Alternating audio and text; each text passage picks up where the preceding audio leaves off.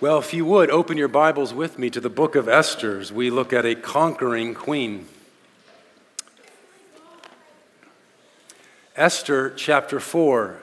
If you have your Bibles, I encourage you to open them. There's some, hopefully, in the seats in front of you somewhere in the basket underneath.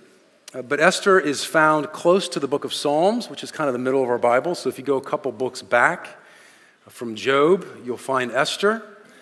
Esther chapter 4, and this again was somewhat of a lengthy reading, and so if you would bear with me, I don't want to read too fast, but I don't want to lag either. So, chapter 4, verse 1, when Mordecai learned all that had been done, Mordecai tore his clothes and put on sackcloth and ashes, and went out into the midst of the city, and he cried out with a loud and bitter cry.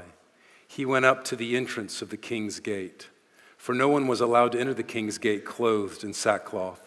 And in every province, wherever the king's command and his decree reached, there was great mourning among the Jews with fasting and weeping and lamenting, and many of them lay in sackcloth and ashes. When Esther's young women and her eunuchs came and told her, the queen was deeply distressed.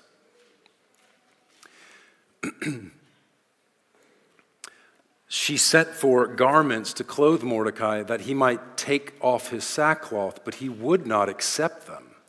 Then Esther called for Hathach, one of the king's eunuchs, who had been appointed to attend her, and ordered him to go to Mordecai to learn what this was and why it was. Hathach went out to Mordecai in the open square of the city in front of the king's gate, and Mordecai told him all that had happened to him, and the exact sum of money that Haman had promised to pay into the king's treasuries for the destruction of the Jews. Mordecai also gave him a copy of the written decree issued in Susa for their destruction, that he might show it to Esther and explain it to her and command her to go to the king to beg his favor and plead with him on behalf of her people. And Hathach went and told Esther what Mordecai had said. Then Esther spoke to Hathach and commanded him to go to Mordecai and say, all the king's servants and the people of the king's provinces know that if any man or woman goes to the king inside the inner court without being called, there is but one law, to be put to death, except the one to whom the king holds out the golden scepter so that he may live. But as for me, I have not been called to come in to the king these 30 days. And they told Mordecai what Esther had said. Then Mordecai told them to reply to Esther, do not think to yourself that in the king's palace you will escape any more than all the other Jews. For if you keep silent at this time, relief and deliverance will rise for the Jews from another place, but you and your father's house will perish. And who knows whether you have not come to the kingdom for such a time as this. Then Esther told them to reply to Mordecai, go, gather all the Jews to be found in Susa and hold a fast on my behalf, and do not eat or drink for 3 days, night or day. I and my young women will also fast as you do. Then I will go to the king, though it is against the law, and if I perish, I perish. Mordecai then went away and did everything as Esther had commanded him. This is the word of the Lord. At this time, our children's church is dismissed, and also Crossroads.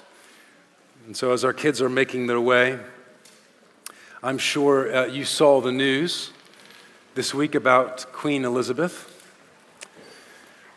This was sad news for not only the UK, but I think for the whole world.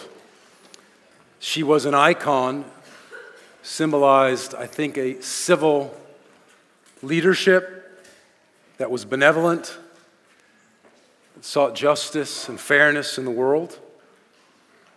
She was an emblem of grace and nobility that represented the British people. One of the fascinating things about her was how she came to the throne. She was born with no path to the throne.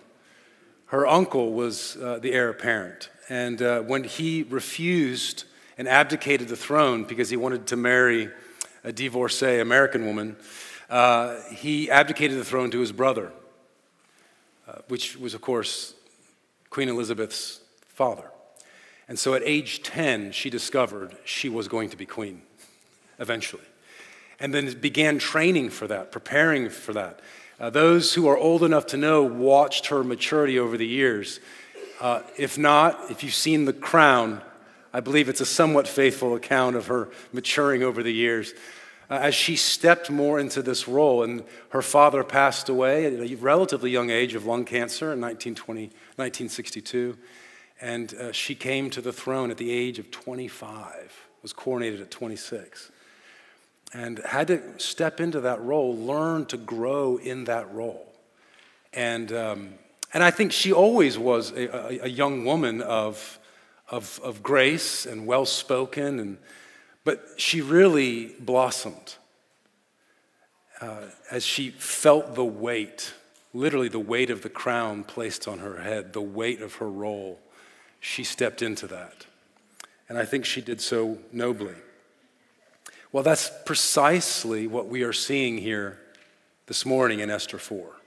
We're seeing a queen come into her own. It's the backbone of this text is the word command. It's given 4 times. It's a unique and rare word, and so it's striking that it appears 4 times in Esther, and particularly here in chapter 4. It appears more than that in Esther, but 4 times here in one chapter. And it begins with Mordecai issuing the command. You'll notice this in verse 8. He issues the command through a messenger that Esther is to be shown the copy a copy of the written decree to destroy the Jews. He was to explain what it meant to her, and then command her to go to the king and plead on behalf of her people. But you'll notice it ends with her giving the commands. Verse 16. I'll read it again. Go, gather all the Jews to be found in Susa, and hold a fast on my behalf, and do not eat or drink for 3 days, night or day. I and my young women will also fast as you do. Then I will go to the king, though it is against the law, and if I perish, I perish. Notice verse 17. Mordecai then went away and did everything that Esther had commanded him. The roles have been reversed. As one commentator put it, she shows the resolution and self-possession of a true queen. Verse 16 reads like a battle plan, and she is clearly the general. Mordecai seems to recognize this reversal first of all. And so what she's learning and what she's been learning under the tutelage of Mordecai over the years is learning how to discern which voices to follow. Another key word here in our passage is not just command, but a closely related one, and that is law. It's used 3 times in our passage. The decree of the king in verse 3, that went out to destroy the Jews.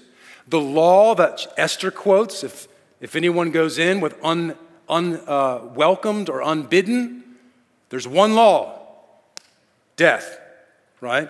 And then she says it again, I will do it, though it is against the law. She is learning which authorities she will be loyal to when. She has been loyal to Mordecai this whole time. In chapter 2, verse 10 and verse 20, twice we're told that Esther did everything Mordecai commanded her. Same word. From childhood, she learned how to submit to authority. And this is important. One cannot be a good leader if one cannot submit to good authority. And so Esther has learned well under the tutelage of Mordecai in submitting herself to Mordecai's good and generous leadership. And so she submitted to Mordecai, chapter 2, verse 10. Chapter 2, verse 20 repeats it, that she continued to submit. Though she's married now and her loyalty supposedly transferred to her husband, she remains loyal to Mordecai and obeys everything he says. And in this case, He commands her to keep her ethnic identity under wraps, if you remember that. It's a dangerous place, obviously, as we learn in chapter 3. And so in chapter 4, she's continuing to follow Mordecai's instructions, but she's learning in this tension she's facing. There's this command, but Mordecai's giving me this command. And if I go against this command, there's real risks and real danger. I could lose my life. And as she goes through this crisis, she grows into a queen. She matures into her role. She begins to engage in wrestling with the different voices that are calling for her loyalty. She begins to employ her agency that God has given her. And that is maturity. You know, the one person I didn't name on the core team, there's a lot of others that I didn't name, but one of them that's significant to me is my son. I'm proud of all my sons. But Luke's the first son who's out of my house. He's no longer under my direct tutelage. He's no longer under my authority. And I'll be honest with you guys, when Luke graduated from high school and chose to go to USC, I thought, well, that'd be great. He can really help us with our college ministry. I was not a little disappointed that he visited other churches, though I was proud that he wanted to do that. And I thought, sure enough, he'll visit other churches and he'll say, yeah, Dad, none of them are as good as Riverside. That's not true, and that didn't happen. But you know, something even better happened. He went to City of Refuge and decided to follow the good leadership of Jay Will. And I couldn't be prouder. I could not be prouder that he did that. He made that choice. And I bet that when Esther issued that command, Mordecai said, yes, ma'am. He walked away with a smile on his face. So would you pray with me that we would hear God's voice and we would submit to it this morning? Heavenly Father, I'm so grateful for your word, and I'm so grateful for these stories that you give us that engage our hearts and our imaginations, Lord, so that we can be well formed in our own crises to engage and to grow. Lord, help us to hear your voice this morning and help us to discern the right authority to be loyal to, that we might grow as well. We pray in Christ's name. Amen. Well, here at the beginning of chapter 4, Esther is sort of pictured as cloistered and innocent. And we're going to see a movement from cloistered innocence to commanding initiative. She is oblivious to what's happening. There's chaos in the city. The whole city, as we saw at the end of chapter 3, is in an uproar over this psychotic decree that the king has issued for the genocide of all Jews in the Persian Empire. And Susa, the city, is in an uproar, and we read at the very last verse, the very last sentence of chapter 3, is Haman and Xerxes sitting down in obliviousness, drinking wine, probably getting drunk, celebrating their great new law that's throwing the city in chaos. This is what bad leaders do, right? They bring chaos wherever they go, and they are oblivious to it. Well, in that same cloistered ivory tower is also Esther. And she does not know, despite the incredible communication systems in the empire that were famous, they know nothing inside the court of what's happening. And so what happens? Mordecai goes about publicly mourning. We see that in chapter 4, verse 1. He does what it was very common ancient Near Eastern practice to demonstrate that you are in grief. It was a form of self-humbling. It was a form of showing that you are, by literally putting dust on you, identifying with the dead, tearing off your clothes, putting on uncomfortable sackcloth, and then wailing and lamenting out loud. It was meant to be public. One of the pathologies of our modern age is that we do grief privately. But that has not been what humanity has done for the vast history of who we are. We have grieved publicly. We've invited others into our grief. We don't go into our private grief closets. And so Mordecai's grieving publicly. In fact, the word says he went into the public square, can be rendered he paraded in his sackcloth and ashes. He wanted to be seen, not because it was a performance that he was faking his grief, but because grief is properly a public part of who we are. It is shaming, which is why we're tempted to go private. It's a shameful act to put on sackcloth and ashes. In the Greek version of the text, they put poop in their hair. Like they made it like we're really going to humble ourselves as a way of saying we are dust and ashes and we are low. We have shame. We're carrying shame and fear and trauma. And we're not hiding it, right? We're inviting others to see, especially God. This is one of those places where God isn't mentioned, but he's begged in our reading to appear. Who else does one perform lamenting for in grief? But to be seen by the Almighty, the only one who can do anything about our grief. To grieve in the presence of God, before the face of God, as well as before the public face, to invite others to share, that we might weep with those who weep. And he's doing it in particular. Here he enters the city of the king's gate, and he's not allowed in sackcloth, because unlike the kingdom of God, the kingdom of men do not bear grief well. This is a happy place. You can only come with smiles. Even when remember when Nehemiah was grieving the gates of Jerusalem and he was crying and the king was like, "What is this? You're not sick." And Nehemiah said, "Then I was very afraid." You don't show a sad face in front of the king. Happy time only, right? It's like modern culture. We don't grieve.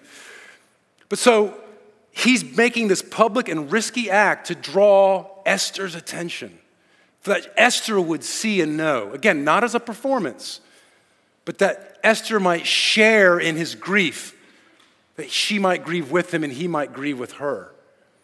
And sure enough, it works. Messengers come and say, "Hey, Mordecai's in sackcloth and ashes outside the king's gate." And she's deeply distressed by this. It shocks her. She's shocked. What's happening? Like something massive has happened. So she sends a superficial solution. She sends clothes so he can enter the proper clothing to enter the king's gate. And he refuses them, which is a sign of deep grief. I'm not going to be so easily comforted.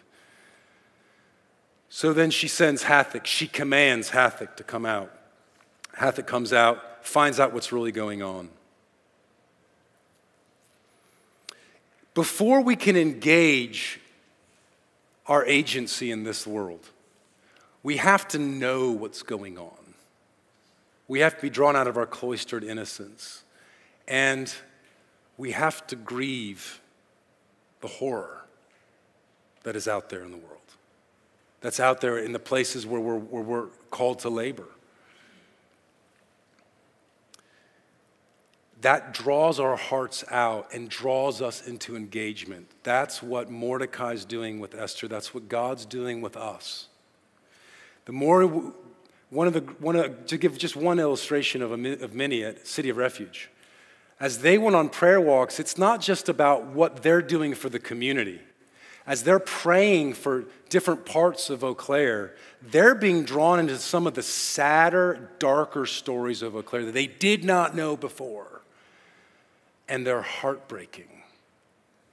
But that is God drawing us out to engage, to know, to grieve.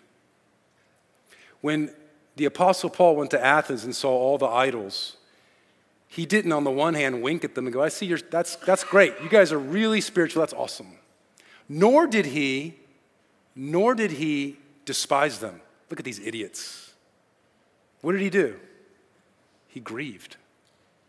He grieved the evil that befell Athens, that plagued them. He saw and he grieved. And that's what's important for us to do the same. Mordecai is calling her to employ the considerable agency as queen through his provocations. And he communicates to her the details of not only what's happening, he gives her a copy of the decree. Because Mordecai apparently is a connected guy. He has insider information about Esther in chapter 2. He uncovers the assassination plot in chapter 2. And he knows even the price that Haman paid for the assassination of all the Jews, for the extermination of the Jews. He knew down to the penny. And he says it to her. Why would he communicate that bit of information? Because it's horrific. For 10,000 talents of silver, I want them all dead. It's horrific. And he's drawing Esther into the crisis that she is right now oblivious to, out of her privileged place, so she can use her privilege to serve the most needy.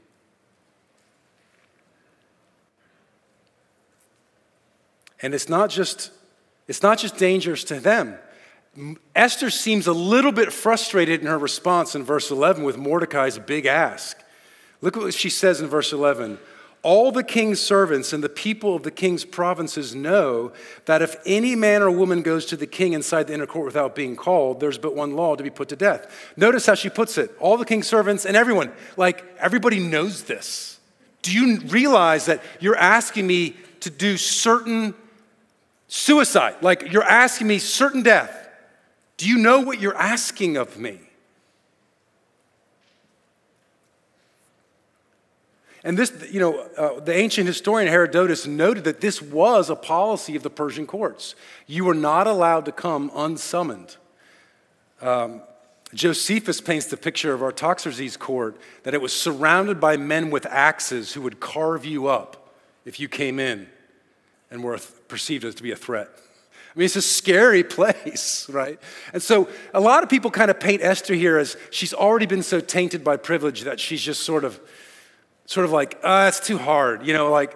So you guys know this, I've shared this before. I spent 2 years at a Jewish camp. I was the only Gentile and the only Christian that I know of. I sadly did not represent either well to that crowd. But there was a racial slur they would use. I guess it's a racial slur, I don't know. The boys would refer to some of the more prissy girls as Japs. You've heard of this? Jewish American princess. Well, I will say this about Jewish American princesses. I also worked at an all-girls camp in college, and I'll say this, that Jewish American princesses are not any different than the other American princesses. But some people have that picture of Esther. She's this Jewish princess who's like, that's not my problem. Just totally pushing off Mordecai's pleas, right? But remember, when she saw Mordecai in grief, she was shocked. She's not unmoved. She's not indifferent. What she's doing is she's counting the costs. She's seeing and she's afraid, and that's good. You've heard it said, courage isn't the lack of fear. Courage is acting even though you're afraid. And so she's counting the costs. She's coming into the crisis Mordecai is putting right in front of her face. And she's called to act and respond. And she's like, whoa, do you know what this is going to cost me? And Mordecai's response is like, yeah. But if you don't take this risk, don't think you're going to survive. Don't think there is a psychopath in your court. And don't think, they're using all these couriers to communicate about them. This isn't a well-kept secret that she's a Jewish woman. Xerxes may be clueless, as he typically is, but that information is going to get out. And he's like, don't think you're going to play it safe in the ivory tower. You will not be safe here. You are called into the crisis, sister, and you've got to step up and engage. You've got to risk. And that's how she's coming into her own. That's how it's true for all of us. When we face crisis, guys, look what James says, not me, the inspired James. James chapter 1, the half-brother of Christ, he says, count it all joy, my brothers and sisters, when you meet trials of various kinds, for you know that the testing of your faith produces steadfastness, and steadfastness will have its full effect if you let it. That you may be perfect, or better, you may be mature and complete. So whatever crisis you're facing or you're in the thick of right now, brother, sister, know this. God is deeply at work forming you to make you mature, grounded, steadfast. So rejoice that the Father gives you such attention because he is committed to completing the work he's begun in you. He is not going to stop. He's going to bring that crisis like Mordecai. He's going to draw you in so that we can rise to the occasion by his grace. And Esther begins, you see her growth. In verse 5, she commands Hathach. In verse 8, Mordecai issues a command through Hathach. In verse 10, she issues another command to Hathach. She's already acting the parts of a queen as she's taking charge of those under her. And then in verse 17, of course, she issues the charge that Mordecai follows. We see her slowly growing in chapter 4, stepping up. And that's what leadership is. Leadership is not the exercise of raw power. That's tyranny. Leadership, I've often defined leadership this way. It is love, taking the initiative to meet a need in others that will be costly to yourself. It is love, taking the initiative to meet a real perceived need in others that will be costly to you. It may cost you financially and resource-wise. It may cost you your energy. It may cost you our most precious commodity, your time. But that's leadership. Leadership is always simultaneously using power and being vulnerable, risking potential suffering in wielding that power. And that's what she's doing. She's entered into an extremely high-risk environment to wield the authority she has, this leverage she has, at great cost to herself. And of course, when we hear this, we can't help but think of the great leaders that we look up to. Who among us doesn't have a hero leader that didn't sacrifice greatly in their leadership? It doesn't exist. It doesn't exist. The equipping hour class that we're talking about, I'm so excited for this class. I thought Dr. Wolfer did an incredible job this morning. All of them are led by experts in their field that have learned this lesson. They have faced crises in their profession, and they have stepped up in the moment. Not to say they've never faltered, but they've stepped up, and as a result, they've earned leadership. They've earned respect because they've risked, they've taken on costs to themselves in wielding that power. And of course, who among us as Christians can't help but think of the Lord Jesus Christ himself? On the screen is one of my favorite passages of the whole scripture, Philippians 2. Have this mind among yourselves, which is yours in Christ Jesus. In other words, you already know this. You already know this. Just live into it. Who, though he was in the form of God, he was in the ivory tower, so to speak, did not count equality with God a thing to be grasped, to hold on to, but he emptied himself by taking the form of a servant, being born in the likeness of men and found in human form. He humbled himself by becoming obedient to the point of death, even death on a cross, the most shameful of deaths. Therefore, God has highly exalted him and bestowed on him the name that is above every name, so that at the name of Jesus every knee would bow and every tongue confess. This is our paradigm as we step into the crises around us. Taking risks for the good of others is good leadership. All right, finally, she's moving from real fear to risking faith. From a very real fear that she's had to face and count the cost, to now she is acting in faith, actually taking that risk.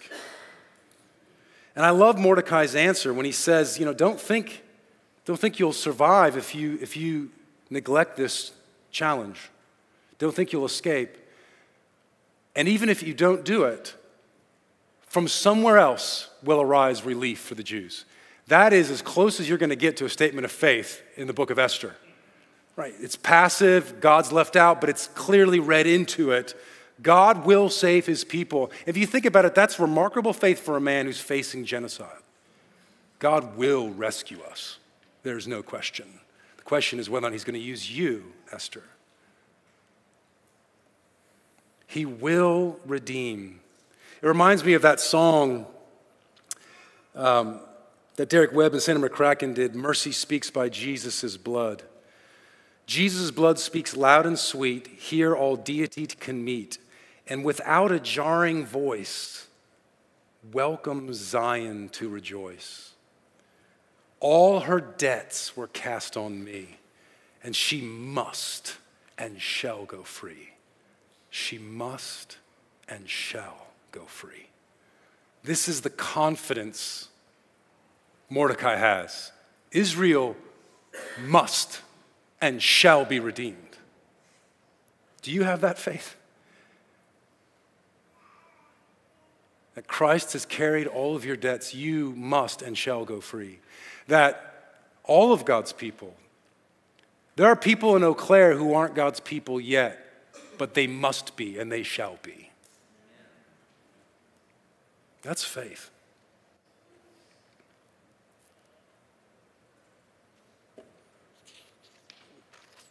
But then I love what he says next. He says, who knows, in verse 14, the second half of 14, and who knows whether you have not come to the kingdom for such a time as this? I think the who knows there question is a genuine one. I don't think he's saying, who knows, we really know. He's saying, I don't know, maybe you have been raised to this. There's a humility here. Mordecai's not acting as a prophet who sort of sees all and knows all. He's literally asking, who knows? This is almost a stock phrase in the Old Testament. This who knows. You might remember it when David is told that his firstborn son with Bathsheba will die. What does he do? He does what Mordecai's doing. He puts on sackcloth and ashes, he mourns, laments, and cries out. For who to hear? God, that God might relent. But then the servants come in and tell them the bad news. Your son is dead. And here on the screen, you'll see the response. David gets up, cleans himself up, sits down and eats. And it throws his servants. They said to him, what is this thing you've done? You fasted and wept while the child was still alive, but when the child died, you arose and ate food. Got this reversed, David. And he said, while the child was still alive, I fasted and wept, for I said, who knows whether the Lord will be gracious to me that the child may live? Who knows? Maybe. Maybe not. Likewise, in the book of Jonah, you see a similar, when Jonah preaches, the king issues a decree in Nineveh, and he calls for this citywide sackcloth, ashes, fasting, same thing. Even the animals put on sackcloth. I'm not sure how that worked. But he calls them to fast and repent, and he says, who knows? The Lord may relent from the disaster he's threatened against us. And in that case, God does relent. Joel the prophet does the same thing. Who knows? The Lord may relent. This is an important piece here because I think so often there is a certainty to our faith. We have a hope that is sure. It is an anchor to the soul that keeps us in every storm. The sure hope of our redemption that we shall and must go free. That is sure and unquestioned. But so often we take that certainty and falsely, I think, project it onto other events in our lives. Like, I know the Lord is going to heal me from this disease. My answer is, who knows? Maybe. Right? Maybe. I know the Lord is going to give me this job. He gave me a sign. I know it. Maybe. Who knows? I know God is going to get me out of this tough spot I'm in and bring me to this particular place I'm looking for. Maybe it's in a relationship. Maybe it's in your work. Maybe it's in your private life. But the answer is, who knows? Who knows? We know God will bring ultimate relief. He will bring ultimate salvation. And we know that he's at work in all of these things to mold us. That we know. But how will this thing resolve the conflict you're currently in? Who knows? God alone. And I think that's an important humility to have as we face these hard things. And Esther's response is also profound. In verse 16, she responds to Esther's challenge. Who knows, maybe for this very thing you've been brought to this position in the kingdom. She steps up to that challenge, not knowing whether or not indeed it is. She knows very well, I might step into the king's court and game over for me. But that's what faith does. It risks. It risks loss for the good of others. Right? And so, what does she do? First, she seeks intercession. She says, fast for me. Get all the Jews together and have them fast on my behalf. Again, very coded, non-explicit reference to intercede for God, to God for me. Pray for me, because I cannot do this by myself. She's counted the costs, and she knows her inadequacy.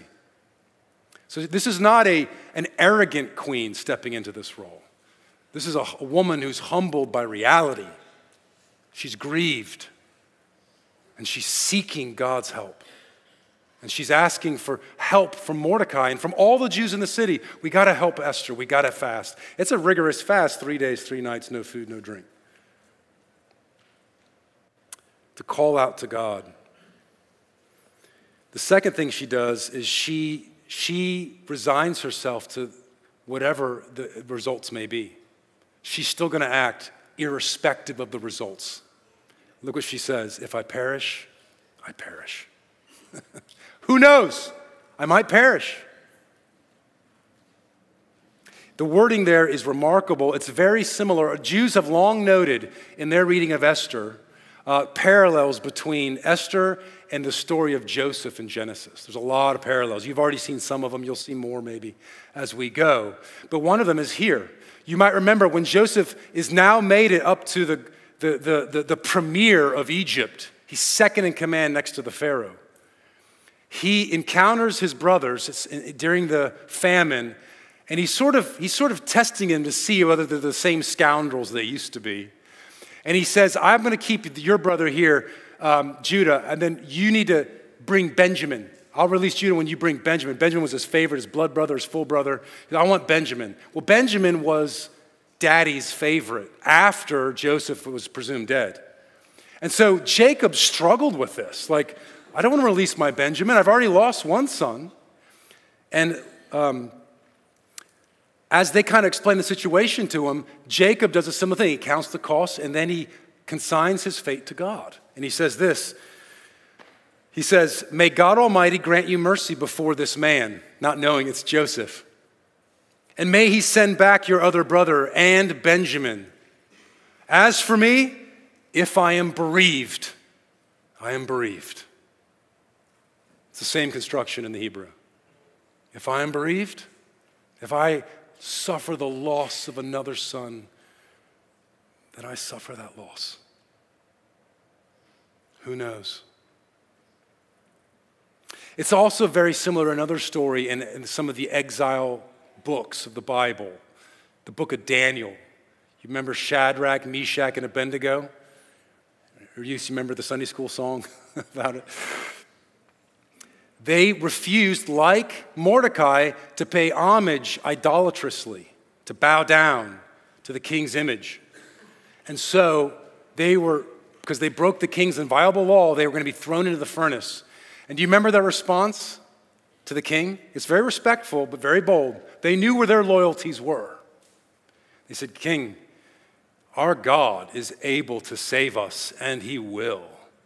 But even if he doesn't, we will not bow down to you.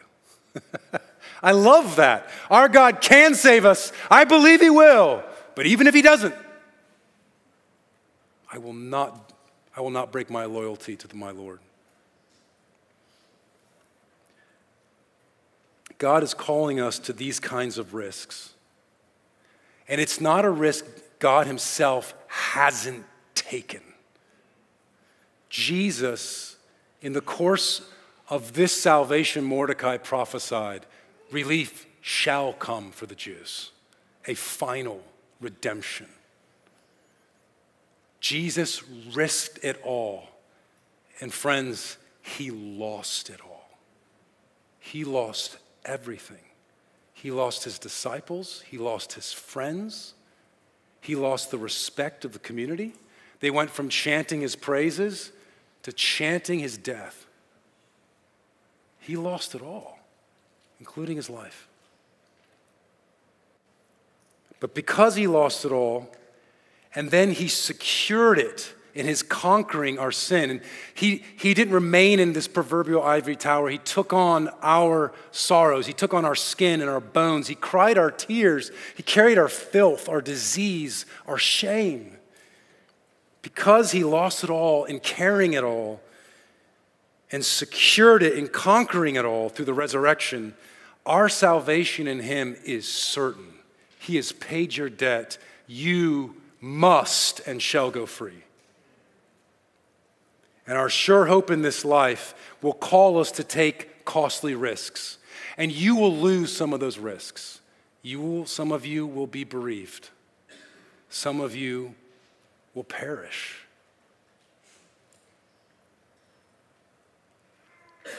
But in suffering loss, whatever it looks like, you will be conformed to the image of Jesus Christ himself, and you shall be free. We rejoice in our sufferings, Paul said, knowing that suffering, however it ends, produces endurance, and endurance produces real character in us. And the character in our hardship yields a hope that does not disappoint us. How do we know that? Because God's love has been poured into our hearts through the Holy Spirit who's been given to us. Would you pray with me to invite the love of God's love into our hearts? Heavenly Father, some of us are coming out of a crisis. Many of us are in the thick of a crisis. Some of us are at the beginning of one.